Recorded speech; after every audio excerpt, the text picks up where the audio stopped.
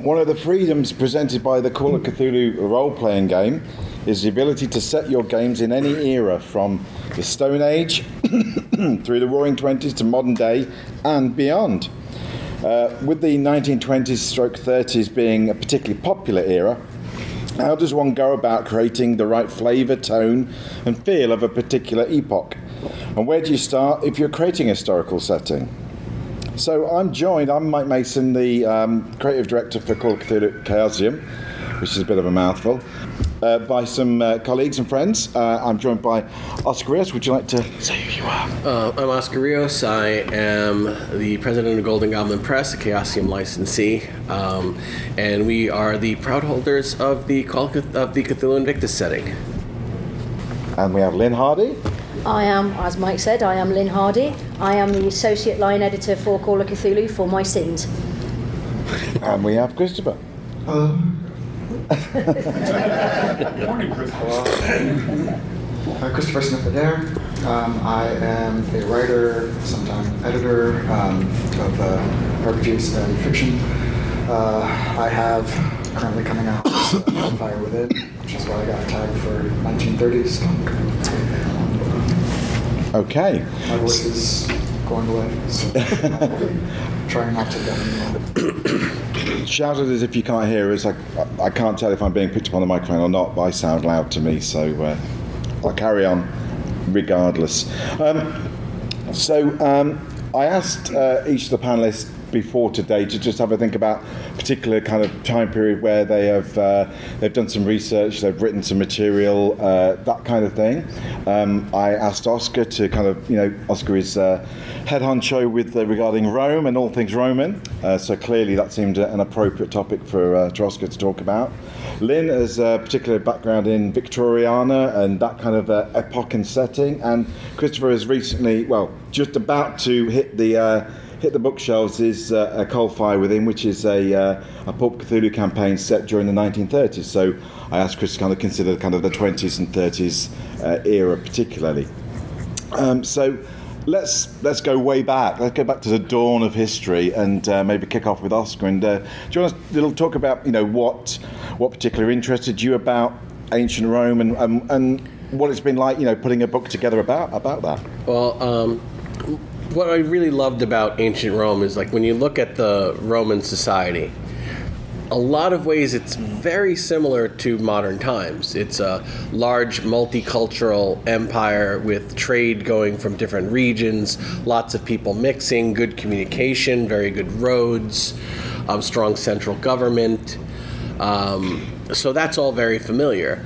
And then you throw in the belief in magic and monsters and mysticism, astrology. They believed in these things. So one thing I love about Call of Cthulhu is if your neighbor is a warlock, if you can prove that he's a warlock, you can have him arrested, dragged into court, and nobody's going to think that you're crazy. So in some ways it's a very familiar setting, in some ways it's very exotic and strange. So I thought it was a good way to take a great way to introduce D&D players to Call of Cthulhu, because they're halfway there already with the sword and sandals and stuff, and it's a good way to have standard 1920s people get into more different historical settings, because in a lot of ways it's a very familiar sort of society. Then you twist it. I've always been fascinated by the setting, so I'm glad it's resonated with so many other people. Lynn, what about Victorian era stuff? Well, I blame Conan Doyle. But you can blame Conan Doyle for an awful lot of things. I grew up watching a lot of Basil Rathbone movies when I was small, so that kind of engenders a love of that particular era. Although, of course, you always have to remember that when Conan Doyle was writing these things, they were contemporary stories, they weren't period ones. So, I don't know, maybe it's all the excuse to dress up and in the big frocks and run around battling monsters with your umbrella. It's just very interesting period. And it's sufficiently close but far away that there's still that air of mystery about it. We've got a lot of resources, which means we can go back and we can find out a lot about it, but there's still gaps that you can fill in because the historical record isn't as complete as you might think it was. As with a lot of historical periods, you tend to get a lot of records of the people at the top and not so much at the bottom, unless you had social crusaders and philanthropists who were, going out and doing these amazing studies on things. And of course it is this big era of the development of science, so you've got all that weird science thing that you can bring in as well. And so there's so much changing and developing and becoming what we would recognise as the modern world, but still not. Okay. So, Christopher, I've given you the big one really, but why do you think 20s and 30s games are so popular, particularly obviously in the context of Call of Cthulhu, but they are a popular era, aren't they? Sure. I mean, there's more material published for the 20s particularly than in the other era, right? For Call of Cthulhu, I don't think that's incorrect, right? It's how the game started. We had the 1920s in the very first edition of Call of Cthulhu. There really wasn't any source material for any other era at that point. That was what you got, and if you wanted to do something in a different historical era, you made it up yourself, which of course role players can do. And part of my understanding of why the 1920s was, well, of course, it was when Lovecraft wrote. But of course, Lovecraft was writing contemporary fiction, just like Arthur Conan Doyle was. Lovecraft looks at deep time, all the way to human prehistory of humanity even existing on the planet. But at the same time, he practically never wrote anything set on Earth that wasn't based in his contemporary era. He didn't even look back, 20 years really, but it references all of that, family histories, all that stuff. And part of the 1920s being such an integral part of Call of Cthulhu is that, of course, that's when Lovecraft wrote. So while it was contemporary for him, it's not for us. But as contemporaries, when we read Lovecraft, we're seeing that past era in a way that his own readers at the time didn't. And there's kind of an exoticism to it. It's a mild exoticism, right? We think we have a feeling of this era. There were already moving pictures from that era, so we can watch a silent film. We still have a lot of fiction from the era, so we feel comfortable, but it's still just alien enough to our experience. But that's also kind of a trap, I think, because it's easy to say, oh well, they just don't have computers and cell phones, and there's a lot about that history that I think we take for granted. And when you start to really look into that history, you start to see things that you just don't quite expect. We have a lot of stereotypes of that era. And at the time that Call of Cthulhu was written, it was 60 years in the past? Well within living memory of at least people's parents who were writing the game. And now it's 100 years ago. So 100 years ago from the time it was written was the era that Len was just talking about.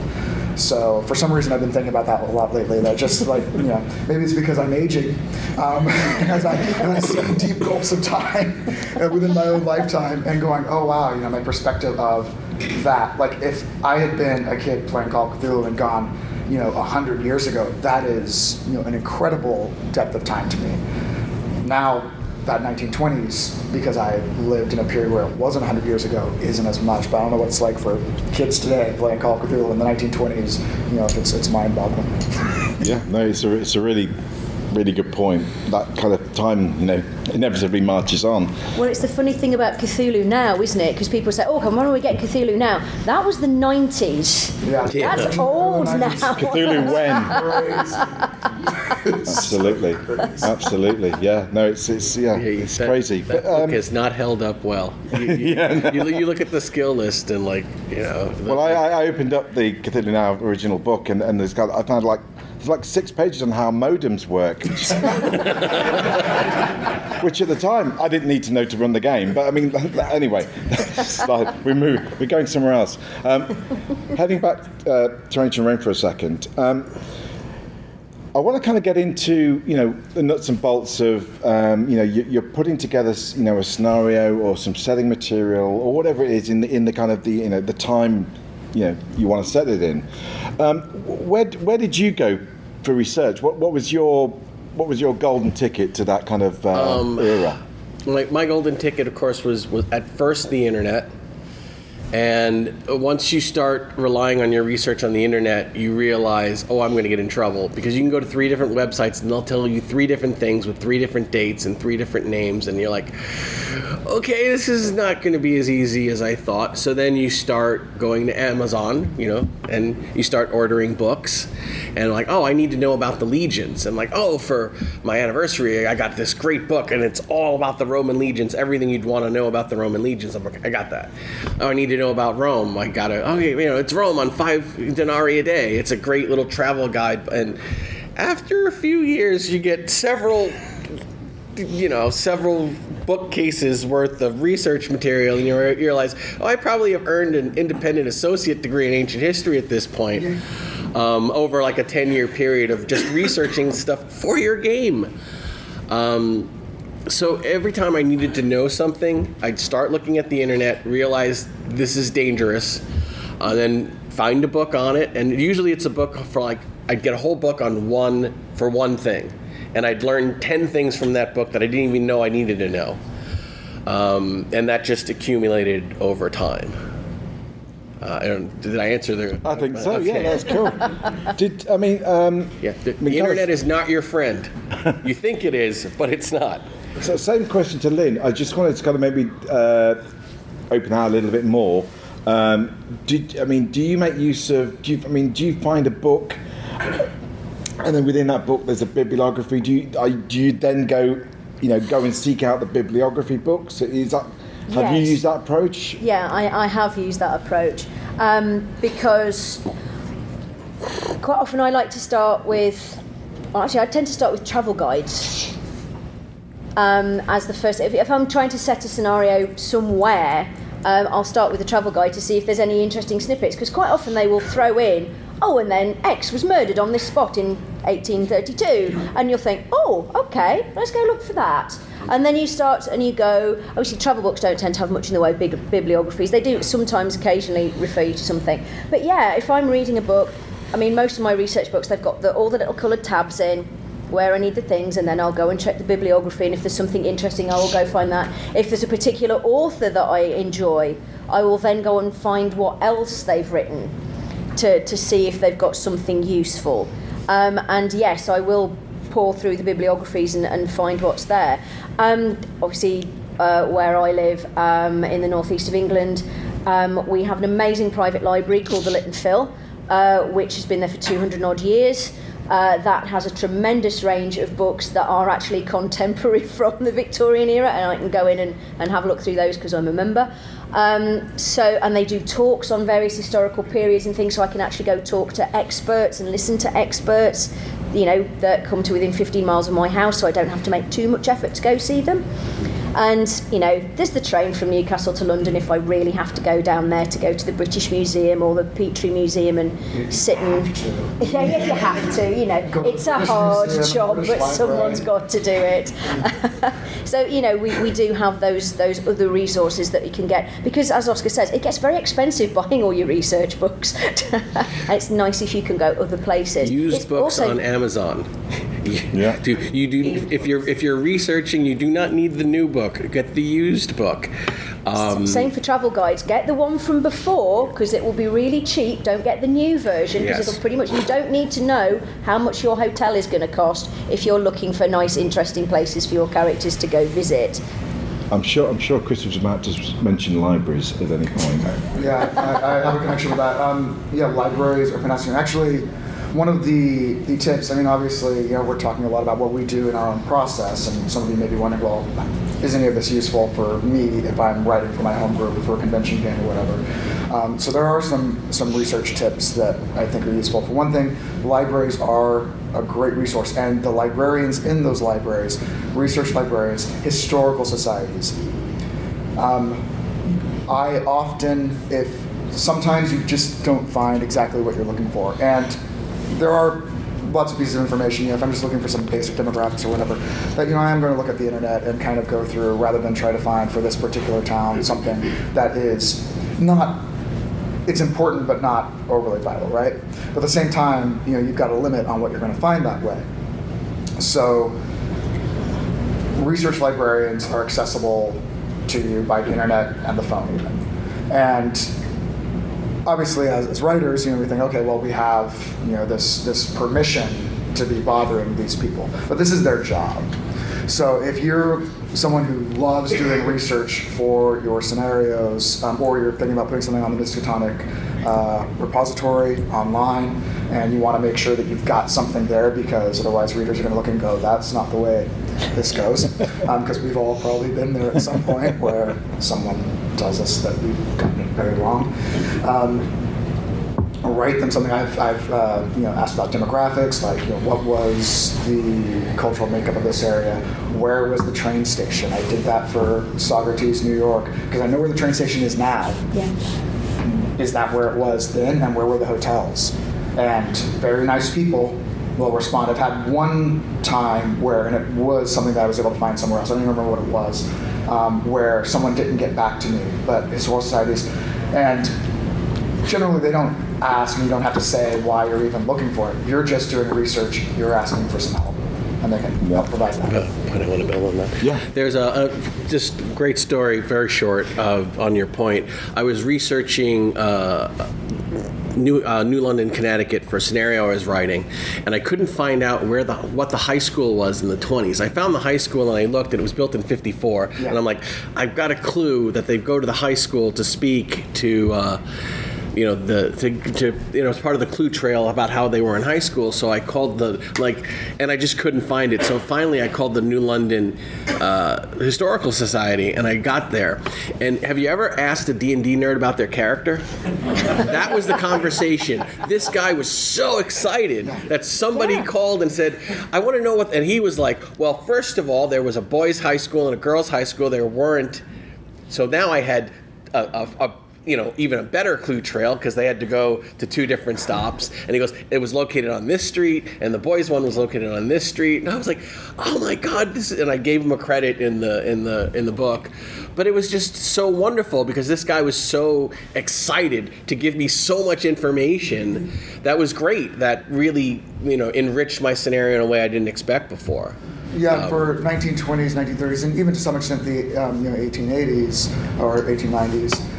This is, the 1920s and 1930s are moving out of living memory, but they're close enough. So, practically anything you're setting in the United States, there's a historical society probably for that community. Even small communities often have historical societies, and they have access to that information. And there are times where I've asked a question and they've gotten back to me and said, I have no idea. It's like, okay, cool. If you don't know, then no. None of my players are going to go, but actually, no one knows.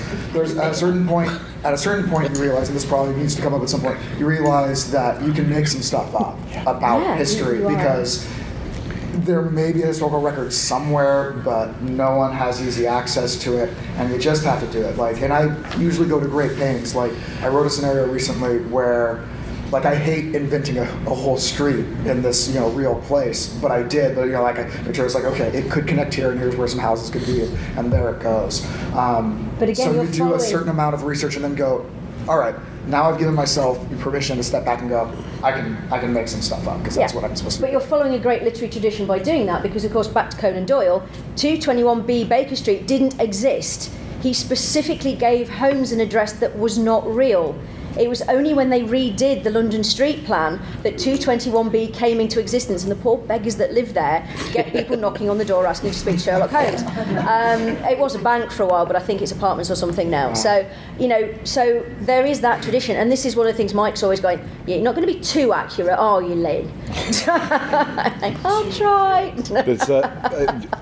I'll just throw in a quick secret tip that I use. It's probably, I guess you could use it elsewhere around the world, but Google Maps is quite interesting. If you use Street Map View, so if I'm writing a scenario set in London, sometime in the past, a lot of London has changed over the years, and we know a lot rebuilt after World War II, etc. But there are streets where clearly that's an original street or that's an original address. So you can street map the view, and you can walk down the street and go okay. So I'm going to set the house here, and then that's the house.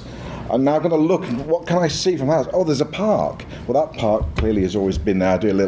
Do a double check on, somewhere else in an older map. If that park's been there. So I can, start to build the colour of the neighbourhood just by using a Google map and a couple of other, historical sources.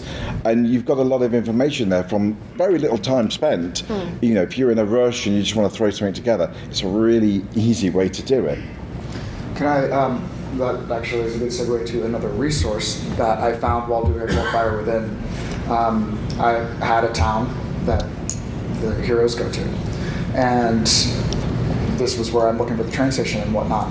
So there's a project called the What Was There project, and it uses Google Maps as its interface, and it's whatwasthere.com, fairly simple. So you can put in a city, say Socrates, New York, and what it does is it tags photos in there, historical photos that people can upload, and it has a location tag and era or year tag, right? And you might have multiple ones. So there's a hotel. I'm using a historical hotel, and it's the 1930s, so we don't have bars, at least legally at that point in the United States. So I know that in the past, from my research, that this hotel had a bar. What does it have in the 1930s? So even though I'm not reading a whole document on this hotel, I'm looking at a picture of what it looked like from the street, and I can see the sign there that says, "Oh, here's a bar. Here's the general store. Here's what this area looks like." And there's potentially hundreds of photos for any given town. Socrates is not a huge town, but it's kind of a crossroads town. There's a lot of history there. You look at, and you can scroll it out, the same way that you would Google Maps, right? So if you want to look at the United States, you just have all these little dots, these little pinpoints, as if you were like, I want directions there. And you can see, and then it's just this scroll of history. For some reason, Rhode Island, because I was looking up Providence before this, just testing it out against design. I used it for a while. A lot of their photos are from 1954. But they're of historical buildings, so you can kind of see at least that. So you can get some kind of flavor there. It's a cool resource, which I kind of tried for. Yeah, very good. So, in getting into a particular era, in terms of turning that into game material, are there any particular kind of challenges or easy wins? I'm going to give you and for those of you taking notes, you're going to want to take this down. 200,000 names. It's a website. Look it up. It's basically lists of names by like ethnicity. So if you need a list of Gothic names, or Hebrew names, or Aramaic names, or Iberian names, they'll have literally pages and pages of names. When you're populating characters for a setting, you don't want your Brythonic barbarian named Bob. You're going to want a period, actual historic name, so that your players, when they meet this guy, they're connecting with him in a way that is exotic, that's putting them in that spot. So name generators by history, by period, by culture are invaluable when you're populating your NPCs. And you want to avoid ones with a lot of the same first letter, because that'll completely confuse your character, your players. What are the other? Oh, and for those of us writing in the classic 1920s, go to your census and find the 100 most popular names for that year, because then you get all of these really weird names that we haven't had. So when your players are, they meet an Emmett, or a Victoria, or Eustace. It does take them out of the modern time. Like Eustace, I haven't heard anybody named Eustace. Well, it was a popular name X amount of years ago. So that's a very quick, easy trick to flavor the history of a setting for your players with very minimal effort. Yeah, it's a really good tip. I think names, that's a really good point, Oscar. When you're trying to kind of, as you say, set that tone and flavour of the setting straight away. Names of the characters, that the NPCs particularly, really do help to kind of give that immediacy to it. Yeah, it's a great idea. Yeah. So any challenges? There was a question. Do we want to take questions? I did have Yeah, sure. I was going to come to questions at the end, but yeah, sure. Ricardo, in running Call of Cthulhu games, for England or whatever, I always wonder what, all of the details are kind of in my head and in the source material, but how much of it to tell the players, because I feel like too much of it kind of detracts from the pace of the story, but not enough, and you might as well be in any setting. And I find that I tend towards the latter. I tend to not mention enough with details. What do you feel is a good balance between the flavor and the pace of the story, I guess? I would say it depends on your group. There are groups of friends I have that I can stop the game and talk for 20 minutes about the history of this, and they'll love it. And there are groups of players that I will give them 5 minutes of history and they start taking out their phones and texting. It really depends on the group. Your job is to keep your players engaged, interested in having a good time. Sometimes 20 minutes of historical context will work, sometimes 5, sometimes none. There's no easy answer. You've got to go with what your players, what the rhythm of your group is. Yeah, I mean, my take on that kind of thing is that your players have turned up for a game, not a history lesson. And you can show the history through the game. One of the reasons why many people like Call of Cthulhu is you can get a sense of history. You can learn a few things, perhaps, but actually they've turned up for a game, and so if the history comes before the game, but I'd say for the majority of players I meet, that would be an issue. But I was right. There are sometimes there is a group where they just want to, let's just put the game down for a second. Let's talk about this history we've encountered, right. And that's cool too. But look around your group, because if not everyone is going, someone's not having a good time, and let's make sure everyone has a good time. So it's a balance thing, isn't it? It is, yeah, and it's, as they say, listen to your players, watch your players, because the amount of history they want might vary throughout the course of that game. There might be something that they're very familiar with. Obviously, if you're running a game as Americans in America in the 1920s, you have that cultural reference and touchstone. So a British group might need a bit more. Or, if you're running an English scenario with an American group, they may need a little bit more in terms of setting and support to understand why things are happening the way they are in that scenario. But it really is, as people have said, gauging it based on your players. They will usually let you know. They need to know enough to understand what's going on around them. But they don't need to know that on Thursday at 2 p.m. you can catch this particular bus and it will cost you X. That's lovely information, and great that you found it, but if it's not helping them move the story forward, it's just kind of extraneous fluff, really. True enough. Yeah, sure. Just a quick FYI, 1954 Providence was the location of the big Hurricane Carol that flooded by big portions of the city. And I can very much imagine that the photo history of that would be quite thorough. Right, they were Before, that was a probably notorious hurricane that did substantial damage. You can actually find markers on the buildings that are Right, yeah, I've seen some of the markers from some of the earlier ones, the big gale. It was led to the creation of the flood barrier that they put in on the river and so forth. That's But that probably- was, that's probably why a lot of those photos come serious. specifically from Did a lot that. of damage. Our Katrina, basically. The sort of just building on what we've just been talking about in terms of how much history in the actual game. We've had this conversation over the last year or so. Lynn has been finished working on a campaign called The Children of Fear, which is set during the 1920s, but in across India, China, and Tibet. And so culturally, there's a lot of stuff. Certainly, I, as a Westerner, an English guy, don't really understand or don't get. I don't have the cultural references. So in terms of the information you've had to relay, you've had to kind of try to provide some sort of context. So as a keeper, I understand why people are acting this certain way, and so I can convey that to the players. And we've kind of had this debate about how do we present this information to the group as a whole, and we've kind of gone between kind of reading out pages of script about, this is this, to, and we kind of, well, do you want to talk about where we ended up? We basically ended up with little handouts of what your investigator knows. So obviously there's the codicil to this, that if your investigator is local to the area, obviously they get way more information because it's their culture, their background, they know these things.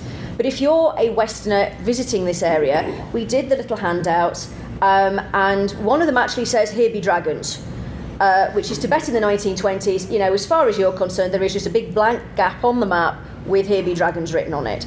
And it was this is the sort of thing that a Westerner in this part of the world, in this era, would know. That's it. Anything above and beyond that, you're going to be finding out through the game as you interact with it.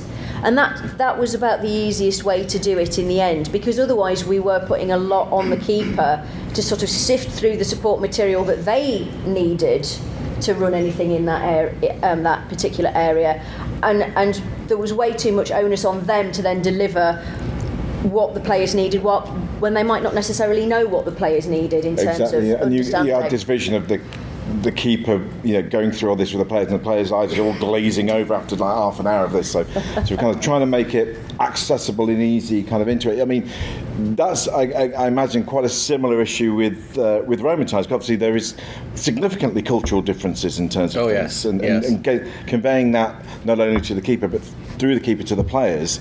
How is that best done? How have you approached that? What's great about the Roman era is that the politics and some of those details change from place to place to place. There's one great scenario. It's not out yet. It's that I wrote, and it's deals with It deals with the Middle East. It deals with Antioch, and the Romans, the Christians, and the Jews. And in this period, Judaism was outlawed, and Christianity was considered like a weird, dangerous cult. Except in the East, where they really didn't care, and they were much more permissive. So the players kind of came in with this attitude about how these groups would relate, and they get to Antioch, which is in Syria, and the locals there, as long as they don't bother anybody, pay their taxes. Sure, it's against the law, but we're not going to arrest anybody. So it was a great little. You're sneaking the history in and the politics in of, when you think of the Roman Empire. The Roman Empire is 40 provinces, 44 provinces, and all of them have a slightly different culture, rhythm, ethnic background, history, folklore. So when you think of the Roman Empire, you're not thinking of one thing. Even you can think of regions, and there's like 4 or 5 different regions that have their own flavor. Playing in the East is different from playing in North Africa, which is different from playing in England, which isn't playing in Gaul and Spain, which is why I love the setting so much, because I can set scenarios widely apart, and they're wildly different scenarios with the politics and the monsters and the cults that live there. And it's all connected by roads, so I can have my players sail or drive or ride from one area to the next with relative ease, and I can have all of these scenarios accessible by one group. I don't even know if I answered the question. I just kind of like nerded out on it. It was a good answer either way, so it's not a problem. But it was great, because they were like, in the scenario, it was they were looking into war crimes in in the Third Jewish War, and all of these refugees fled that area to Syria with all of their problems and histories. So the whole mystery in Syria started in Judea, and these people brought their so there was like Jewish bakers who had been terrorists, and there were Roman soldiers who had committed war crimes, and now they were running a bar. So it was basically a mystery with all of the criminal acts taking place 20 years ago, and it was a story of revenge in Syria, and they're investigating, and it's like all this ties back to the war in Judea. So you're teaching the history, but God help us, it's so contemporary, and the Middle East is still a problem area, and you still have imperialistic powers trying to make sense of it in these So I think historical settings are a great way to explore contemporary issues, and kind of show that, if you don't learn your history, you're going to repeat it. Well, guess what? Even if you know your history, you're going to probably end up repeating it because people are people, and we're going to have the same, we're going to make the same mistakes over and over and over. Well, the phrase is those who know their history are doomed to stand by and watch it be repeated. Yeah. Absolutely. Christopher, I was going to kind of come back to you and sort of say about how do you deal with problematic history? Carefully. It's a good answer. At least. So, I wish I had great tips on it. And maybe I do. Maybe I often deal with problematic history. Part of what I do when I'm writing something, if I know that I'm writing something for a particular era, a lot of times I've been invited to go to a project where I pitch something for a project, and so here's the era that it's in, here's the area that it's in, here's what it's dealing with. So what I have to look for is what's my way in, what interests me about that era. And so of course you're looking at history, and lots of history, if not all history, is at least somewhat problematic, right?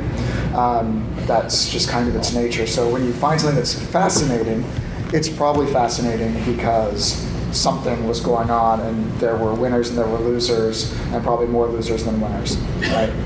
So you try to be sensitive, you do your research, you try to approach it from a place of openness, I suppose. Sort of what I was talking about at the outset with the 1920s, where there's sort of a trap because we had these expectations of what mindset was, what life was like, and then when you dig deeper, you find out that's not true necessarily. Some of it is, stereotypes have some basis usually in something, but it's often distorted. And I think it's something that I'm still learning how to do, I guess I would say. So maybe I should be asking people. I think that we're getting to the point where we look at these things and we go, okay, how can we be better about this and representation and expanding what we're looking at? I think sometimes we see pushback from people who say, no, this is what history was, and again, maybe that's not really true. So when we say, there were people who weren't just a white homogeneous mass around them, they were the people who were active and doing things and capable and everything else, that there were always exceptions to the rule. You may not have been able to. I think that's something for player characters too. People are like, well, I can't be an African-American doctor. It's like, well, there were African-American doctors. And you're playing a character who can be exceptional, right? So none of that's necessarily a good answer. I guess it's mostly an answer in that this is something that having it present in your mind, I think, is the first thing, and then figuring out what to do, and then testing your own assumptions constantly, and figuring out and going, what can I do to? Like, so there's definitely examples of where I went, I can't have this sort of character doing this because of this historical fact, but then realizing, no, there's a way I can bring this in and actually broaden who is in this scenario. Can't include everyone, of course, in every scenario because human existence is so varied, but as many different things you can do, I think is what we should be trying to do. I think that's really good. Yeah. As for problematic history, my favorite setting has institutional slavery, which is hard. I think when you deal with problematic history, you need to be honest. You cannot deny that the problem was there. You can't gloss it over. You need to at least address it. Yes, we have slavery in ancient Rome. It's part of the game. We have a lot of, it's a patriarchal society. It's part of the game. I had an editor saying, hey, can we gender swap this soldier and make her female? And I'm like, no, because women weren't allowed in the legions. It's not part of history. We can't do it. But I can make really cool female characters that had a lot of power and agency. We just have to do it in a way that it's historically accurate. how about a really rich, powerful actress? You know, I mean, she's infamous because she's an actress. So basically, it's like Khloe Kardashian. It's like everybody loves her, everybody knows her, nobody really wants her as part of the family. So it's a weird part of the history, but it's, you know, you can work around it, and you can't deny it and gloss over it, because then you invalidate the struggles of all of those people in those historical periods. All history is problematic. You know, but it's what gives these historical periods their character. You know, you can't deny these problems. You have to accept them and in a way honor the problems, because by honoring the problems, you honor the struggles and the improvements we've made from these historical periods. I think it's also worth saying, I mean, looking at old history books about history, there is the white homogeneous, you know, mindset of the writing of the time. However, we're very fortunate in that, you know, history has broadened and been looked at again and more in depth in, you know, more recent years. So you can find new historical works that look a little deeper. And for instance, you know, looking at things like revolutionary France, where, you know, you would think, well, all the characters are going to be male because they're all soldiers. Well, there is historical precedent for women, you know, taking on the guise of a male to be a soldier or a sailor or a cowboy or a wagon driver or whatever it is. There is historical precedent. It really happened. There are people that did this. So that means, well, if it happened in real life, then surely it can happen in the game too. Yeah, and some were trans, and some were just adopting a disguise to have that life. So you can get a huge, as Mike said, there will usually be a historical precedent somewhere. And of course you've got to be careful with the books that you look at, because obviously the older they are in terms of historical books, they'll be an interesting read because they will give you a view into the mindset of that period. I love reading the Marie travel guides from the Victorian era, because they will very much give you the idea of what a rich white English person was expecting to find wherever they went, and that can be very informative. But obviously we do have modern writers who are going back, who are looking at interesting things, and you know, the Elizabethan project that will happen at some point before we all die. You know, there are some beautiful books being written now about the influences of Africa in the Elizabethan era, Black Tudors, all sorts of interesting books that are reframing that history to widen it out, and there are fascinating stories in there that we're not aware of because our lens was very focused. So we are lucky in the fact that we're in an era where people are trying to make sure that there is more these interesting ancient voices stuff. and people are actually now being seen and heard, whereas before they didn't appear on the radar. They were invisible. Yeah, but that doesn't mean they weren't there. That doesn't mean they weren't there. I have this actually a resource. So speaking of guidebooks, right? One thing that I discovered recently. So in the 1930s, there was a New Deal program called the Federal Writers Project, right? And one thing that I knew about that project, but what I found out is that in one of the things they did was travel guides. They hired, you know, out-of-work writers or employed writers to write travel guides. And there were a couple of reasons they did this. One was to hopefully stimulate the economy, that if you read a book in this and whatever little money you have, in the Great Depression, you're going to go travel somewhere. I don't know how successful that was, but they were also looking at creating a self-portrait of America. So these travel guides were written by people who weren't necessarily travel writers, I would assume, some of the time. And one thing that was remarkable for the era was how expansive they were in looking at not just the experience we expect, not just in the travel guides, but just in general, what the Federal Writers Project did. There was a lot of looking at immigrant communities. There was a lot of looking at African American communities. So it is a way that you can look at these things. So one of the travel guides that I found for Rhode Island, it had great, snappy prose, very witty, had a great look at what life was like culturally in Newport, Rhode Island.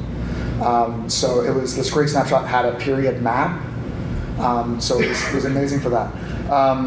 The Federal Writers Project, a lot of their books are available online to you right now. The Internet Archive, which is a project that was originally designed to archive the internet and then went on to let's have librarians and historical centers and whatnot digitize books, and they're there. Some of them you have to actually check out. You have to get yourself a digital library card. Some of them you can just read online. And if you go to archive.org, type in Federal Writers Project, and then possibly another permutation like I want Massachusetts, you'll find all sorts of things, including ethnographies, oral histories. One of the big things they did, speaking of underrepresented history, is the Slave Narrative Collection, which you can find a lot of it on the Library of Congress's website, which was people who were still living and talking about their life as a slave in the 1930s, talking about their past. 20,000 narratives were collected. It's cool. So and there's books like Folklore of Greeks in the Tampa area, and some of these were like monographs, things like that. So good resource. Quick aside, you all know the Michelin star system, right, for restaurants? You know how that started? It's because the Michelin brothers who sold tyres realised they weren't making enough money, so they wrote the guidebooks to get people driving their cars so they would wear out their tyres so they would buy more. That is where they came from. And on that note, we've got a little more time left, and I did want to kind of open things out to questions. If there are any particular questions, we will take them. I think, Murph, you were... I just had an aside when you were talking about sources that you can come up with. I found that museum shops often have like the weirdest vanity projects from academics that doesn't get seen anywhere else you can find there. And as an example, I was at Skipton in Yorkshire and at the castle and came across a book by a guy who normally writes Tudor naval history. And he wrote about the Gowrie conspiracy of 1600 with James. That's my friend's family's castle. Shut up. Yeah, seriously. The Fattorini family were jewellers, royal jewellers, and Skipton Castle is their family home. And our mate Jules, who's a big live role player, that's his family's castle. I was looking through his bathroom window. In the tour, you can look down to Yeah, the we've done live role playing events there, but the castle. Oh yeah, there's nobody coming in this weekend. Yeah, you can have that bit of the castle. You've already touched on this already, but how do you get a lot of history in there without just doing a lot of ugly exposition dumps? Oh, that is very tricky, actually. One of the things I try to do is, I do more research. I do more research notes that actually appear in the narrative. The one thing, it just gives me a grounding of I know I now have this whole toolkit, and then figuring out what can actually go. And sometimes it pains me to not put something in. But I think, there's no hard and fast rule for it, but attempt to incorporate the history as much, and Oscar kind of talked about this a little bit, incorporate that history into the actual stuff. It's part of an NPC, it's part of an event, and you don't have to go into a lot of detail. Sometimes it's just that little thing about, here's how we live, here's how the taxes work or whatever, and it's a brief aside. And then if you're running for your group and the group is like, oh wait, or maybe on a break, they will kind of want to know more, and you can wow them with some more details. But you don't want to go too heavy into it. Yeah, don't forget, it's a game. One of the tricks I like to use is just have something really weird and random happen, and then the players go like, wait, what? Yeah. And I'll say, well, you see, the Romans used to watch the chickens eat corn, and in the pattern of them eating corn, they would design the future. It was a form of divination, because I'm like, okay, before the race, somebody comes in with a chicken and they spread some corn, and then they all watch a chicken eat, and my players would be like, wait, what? And then I get basically you sneak the history in a piece of cheese. Right. and they don't really realize that you're educating them. So you just throw in a random weird stuff that your players are like, okay, hold on. What? And then you get to, and then it's like 4 or 5 sentences. You got to keep it brief. And then they've learned something. They don't even realize it, and the game continues. Yeah, but you've won when 2 sessions later, and they're trying to find something out. They go, let's get some chickens and some Yes, corn. we need to hire an augur and get some chickens and shred some. And again, it's like, okay, well, the guy with the chickens isn't available, but the guy who watches clouds is. And then you've snuck in a whole nother little, and they're like, oh god, this is fucking It's bonkers. immediately evocative, right? Yeah. It intrigues people. Yeah. It's a kind of a question for everybody, but when it comes to actually, when you begin to write a scenario, since they're so historically based, do they begin with a seed of a location or a time, and then you sort of shoehorn a piece of it into it? Or is it kind of the other way around? Or- Can worms. The answer is yes. Yeah. Sometimes no. You'll get everyone you ever ask that question, you will get a different answer, which is fine. But perhaps the best answer to that is to say, please come and ask ourselves, and there's other writers certainly around Necronomicon. Just come and ask us, and we'll tell you what we do. It's probably the easiest way to answer that question. To backfill just one question on what was talked previously, when you're writing scenarios, isn't this simply just really what we're getting around is a show don't tell policy, especially at a table. As much as possible. You don't want to put people to sleep, even if you love Roman history, and I do. But we want to show them through acts or through what story we're telling, rather than saying, here's a big info dump. Right. Here, read 15 pages of history before we start the scenario on Friday, and then no one shows up because we haven't done the homework. Because who would do that? Well, we would, but yeah, that's kind of, I think, what we're getting at, though, right? I think you're spot on in that regard. I mean, the thing is that if you're writing your own scenarios and you're doing your research, you will do way more research, as Christopher said. We've all got notebooks full of stuff that we've researched, that we've not used, that we've rejected, but piles of the things. But that is there, and that will help you flesh out the world in your mind. And if you know how it's working, then you will communicate that to your players, even if you're not telling them everything. And that will come through.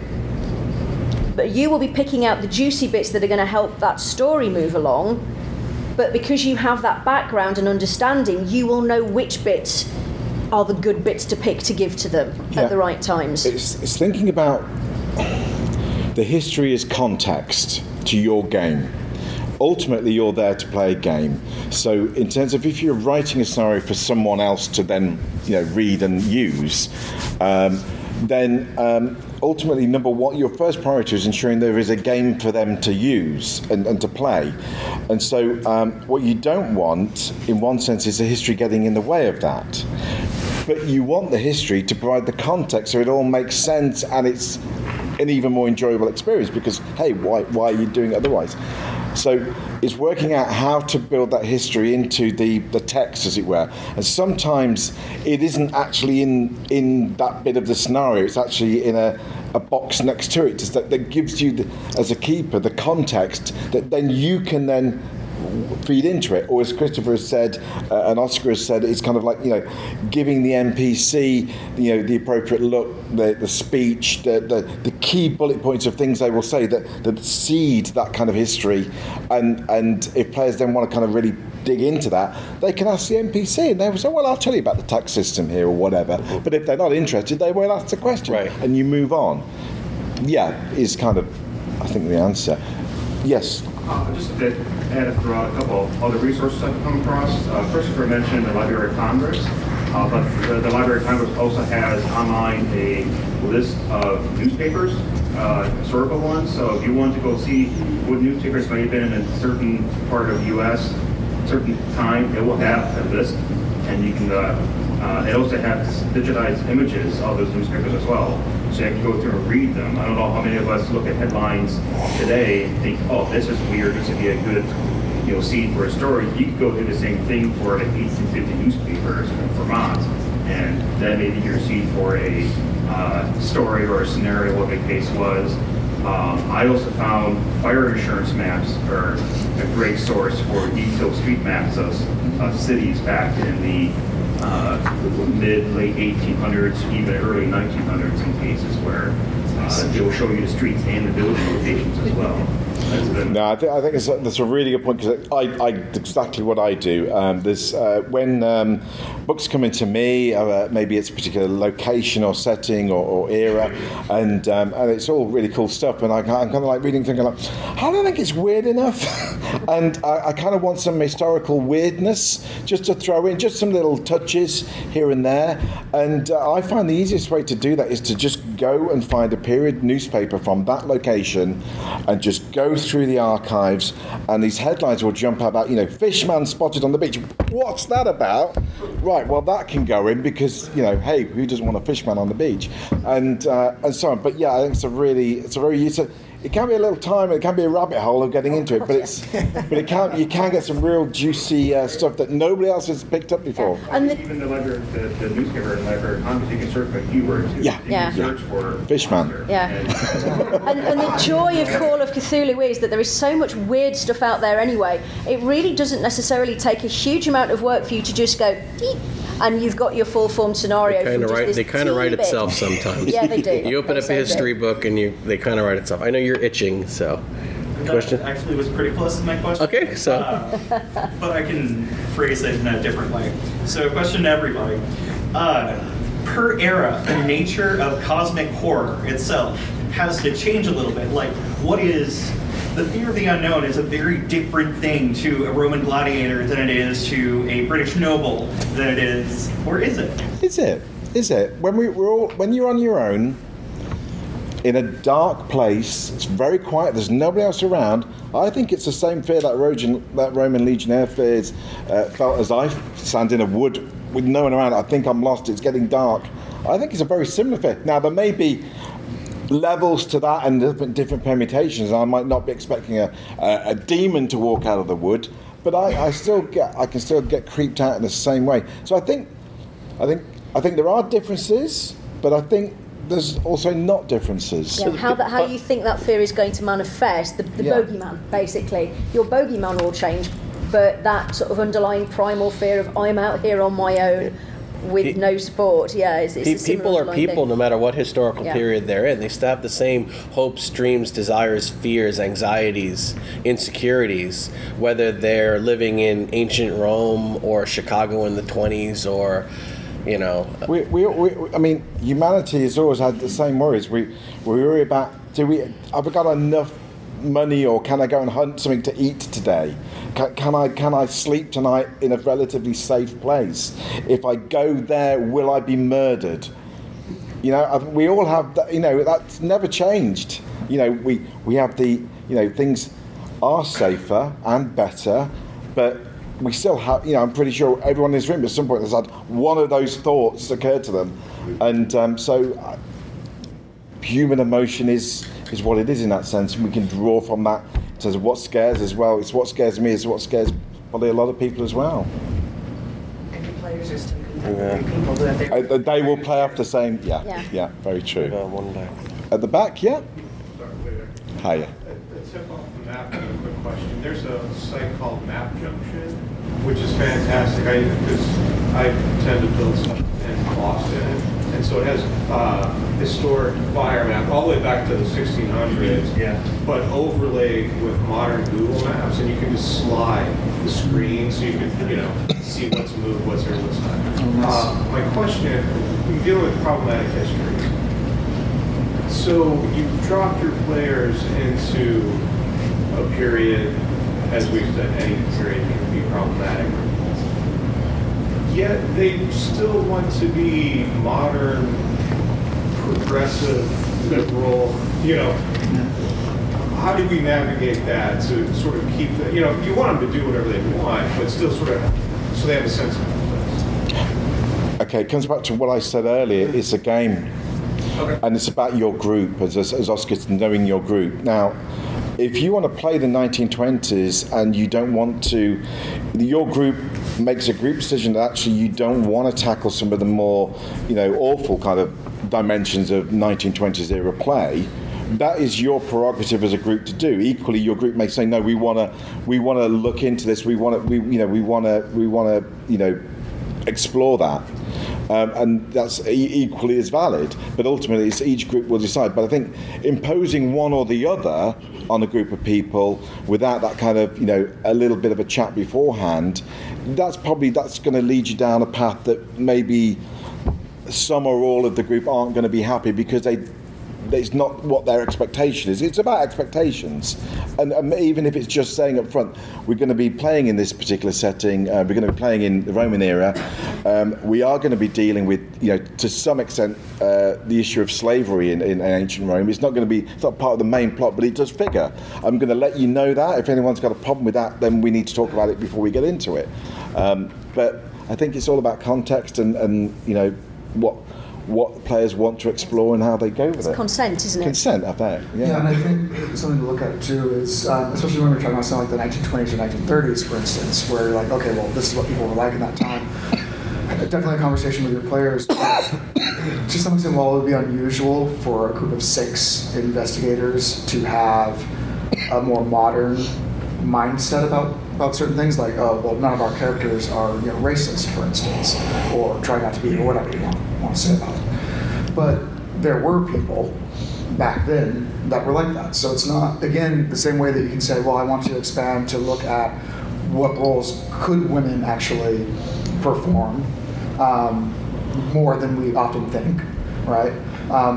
The player characters can again be exceptional people who, rather than go, well, I don't want to get down, well, I want some of that to be there in the milieu, I don't want to embody being an awful person necessarily. And there were people who had different views. Sorry, go on. And the thing is, for us with producing these books, we try to make sure that the information is there so that if groups do want to tackle it, they've got that information to hand. But as Mike said, it's up to the individual groups, because some of our players have to deal with this nonsense on a daily basis in their real lives.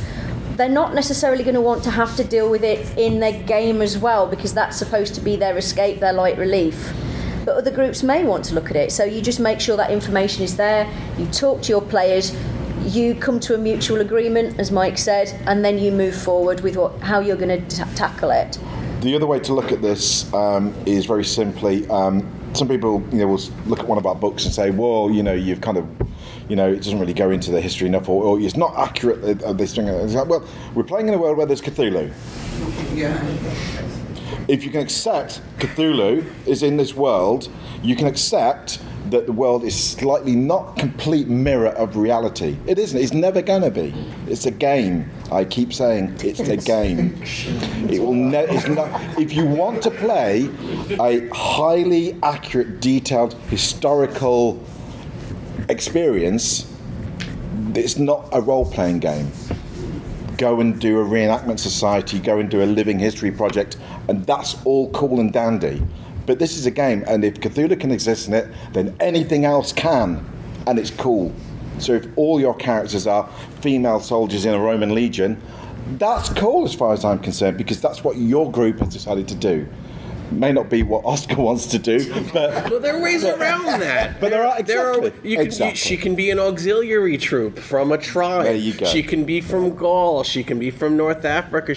There are plenty of places where women did wield weapons. Yeah. The rank and file Roman legion was not one of them. So there are ways to do it historically accurately. Exactly, yeah. And then there are times when you just say screw it. Like yesterday, we were doing a Dark Ages game, and I had plague doctors, and I have a box text in it saying, yes, I know plague doctors are not period to the Dark Ages. I know that they don't exist for another 400 years.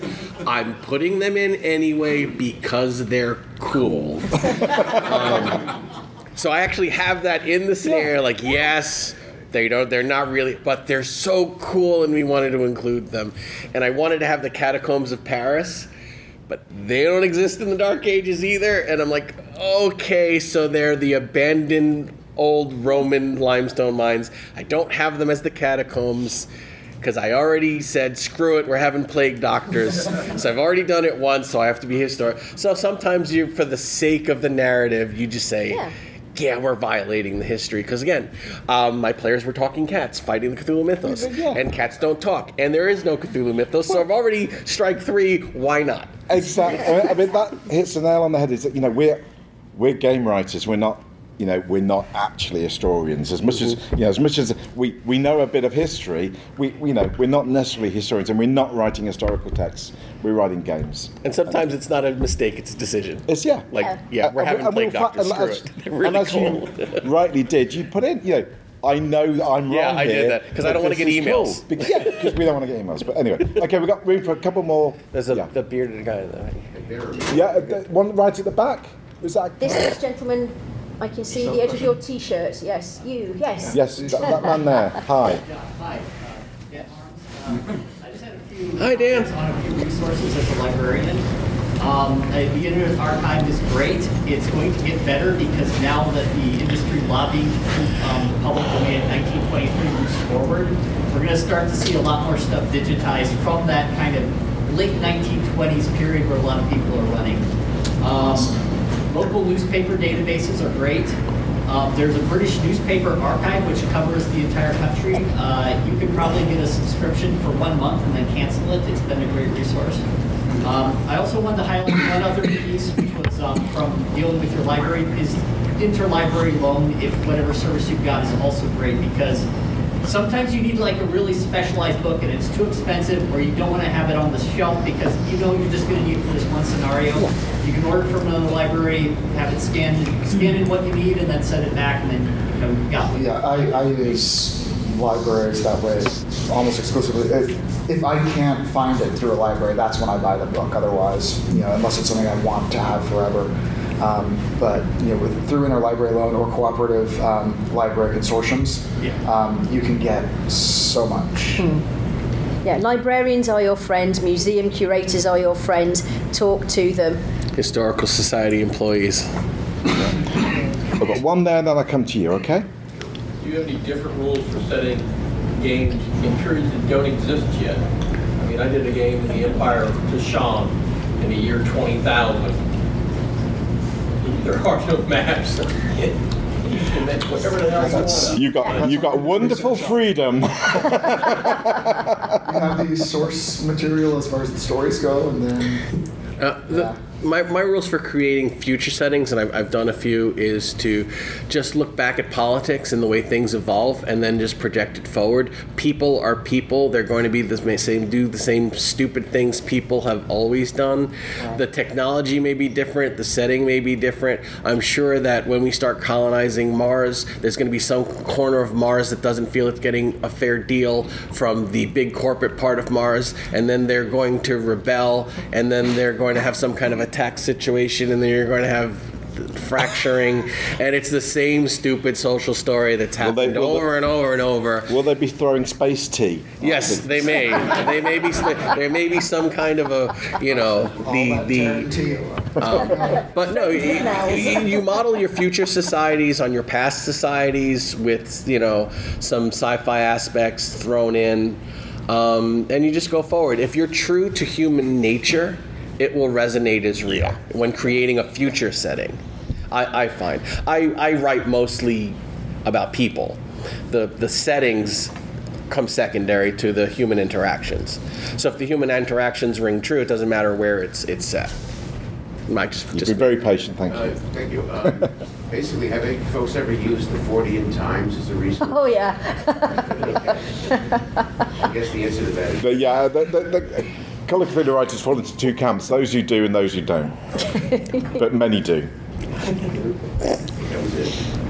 Cool. Well, thank you. Oh, one last one. One interesting comment. So only one of you, I think, has mentioned using fiction as a resource. It was Lynn. But it might be difficult for you to use fiction as a resource. Oh, there's a lot of great Roman fiction. Contemporary? Yeah, I'm addicted. I'm addicted to a series.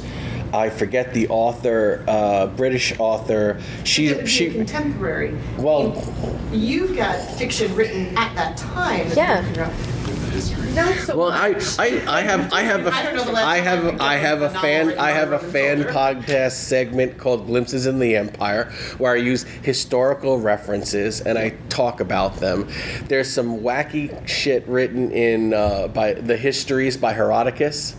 I've got a segment where he's talking about the flying snakes of Arabia and the man-eating ants of India in an actual historical book. Oh, Pliny and this was guy, great for that, yeah. this guy is considered the father of history, and he's writing about man-eating ants and how you use camels to mine gold from the ants, and then you just let the camels get eaten and run away. You just gotta think, what I was mean, he it's thinking? like, what are you? But it's right there, and you look at the holidays, and I have a whole thing about the 4 different ways Romans celebrate Halloween, rituals for the dead. That's all historical, and it's absolutely bonkers. I've got one coming up that it's an actual ghost story from ancient Athens. And it's historical, written by a noted author as an actual fact that happened, about this writer who buys a haunted house in Athens because it's really, really cheap, and he's trying to meet a deadline and finish a book. So he decides, I'm just going to write and ignore the ghost. So the ghost is rattling chains over him. He's like, just a minute. Just hold on just a minute. And it's like, this is actually the history. So believe it or not, there's plenty of it's not fiction, it's history. But so far we haven't found the man-eating ants of India, so I'm pretty sure it was fiction. But you'll have a different experience with it, because it's not likely that your players have ever read that. But yours are likely to be at least familiar with Mrs. Haversham. Yeah. But humans, by their very nature, are storytellers. It's just how much of it survived. And again, use your libraries. Go talk to your librarians. Find these weird things. We've got things like the Epic of Gilgamesh. We've got the various ancient Egyptian stories about the first magic tricks. And how this guy is performing magic tricks and severing the heads off geese to prove that he has power. So we do have those stories. Some have survived really well. Some have survived through later iterations that we have records of. But yeah, humans have always told stories, and there will be shades somewhere. And some of those stories are in text, some of them on paintings, some on cave walls, folklore, etc., etc. History tends to forget a lot of itself as well. Yes. Yeah, exactly. But If you go back far enough, you can find things that you had no idea that happened, that nobody ever talks about anymore, that they wrote extensively about at the time period when it was considered. Absolutely. It's really, immerse yourself as much as you want to. Once you step into it and start visiting these museums, start looking up, the books that aren't on the library shelf, but you can find in the catalogue, it opens up ideas, and that's what we're talking about. It opens up ideas, and it's ideas that create stories, and you're either retelling an old story, you're finding a new way to retell an old story, or you're telling a new story, inspired by an old story sometimes. Or maybe it's just a new story that's congealed in your head from a visit to the British Museum or wherever it may be, Library of Congress or whatever. But yeah, in actual fiction, I do use fiction extensively. We are certainly called Fire Within. Yeah, and it incorporates fiction, non-mythos fiction. Like there's fictional characters, that's happened a few times in Call of Cthulhu's history and publishing history of, we can bring in, the original Gaslight had Sherlock Holmes in there, a scenario with Sherlock Holmes in it. Spoiler, but you can find out pretty quickly. Right from the beginning, you're talking to Mycroft. And H.G. Wells. And mythos fiction, and reading obscure mythos fiction, or going back to fiction that I haven't read in years. Annotated fiction is especially useful because you can kind of see, it gives you like another lever. It's like, okay, so I know this story by Lovecraft well, but here's some annotations that like give me another rabbit hole to toss myself down and pull more stuff out. Or the Berorian that the McCampus Press came out with recently, where it's every version of Lovecraft's story, like from his original nose to his type, like how things changed. And there's like, he changed the name of this, and it's like, well, maybe that's still usable. Maybe there's something I can do with that. It's the Lords of Venus here, but it's the children of Venus there. I was like, what's the difference there? Is that? Yeah, and don't feel that you just have to read mythos fiction to write Call of Cthulhu. Read everything, because you never know where that gem is going to be hiding that just clicks in your brain, and you go, right, yes, I know what I can do with this. But yes, fiction of the era gives you something that you might not get from the history book. you'll get a sense of time and place and of mindset if it's written from that era. So if you want to read, Jane Austen or Edith Wharton or whatever, that'll give you some other ideas on what to do that a historian of that era might not be paying attention to, because who cares, and everyone knows this. Yeah. Like telling a room full of Call of Cthulhu players and keepers, hey, go and read some more. It's a really hard ask, isn't it? Thank you for coming. If you would please thank Christopher Adair Smith, Christopher Adair, Lynn Hardy, Oscar Rios for coming, and thank you for coming too. Thank you.